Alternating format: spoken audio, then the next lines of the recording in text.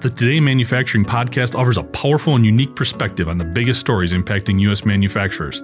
Anna Wells, David Manti, and Jeff Ranke apply their experience as editors of industry-leading brands Manufacturing.net and Industrial Equipment News in providing in-depth analysis of the latest headlines. Their insight, along with a mix of humor and human interest, makes Today in Manufacturing a go-to source. Keep pace with supply chain challenges, electric vehicle developments, labor struggles, robotics, and more by listening, downloading, and subscribing to the Today in Manufacturing podcast. The top 10 most stolen vehicles in 2018. I'm David Manti. This is IEN Radio. This year's Hot Wheels report is out. The annual report from the National Insurance Crime Bureau details the 10 most stolen vehicles in the United States.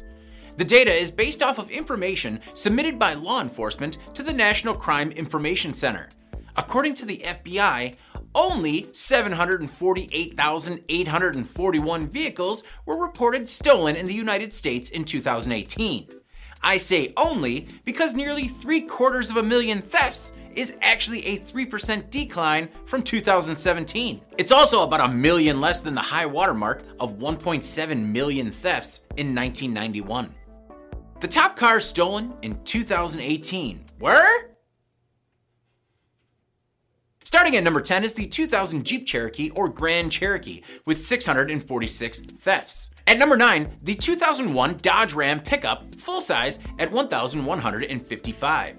Number 8, the 2018 GMC pickup full-size at 1,170 was also the most stolen 2018 model of the year. Number 7, the 2017 Toyota Corolla at 1,034. Number 6, the 2017 Nissan Altima at 1,451. Number 5 was the 2017 Toyota Camry at 1,144. Number 4 was the 2004 Chevy pickup full-size, a little over 2,000 at 2,097. Number 3, the 2006 Ford pickup full-size at 3,173 stolen cars. Number 2, the 1997 Honda Accord at 5,029 stolen vehicles. And the number 1 most stolen vehicle in 2018 was the 2000 Honda Civic with 5,290 vehicles stolen.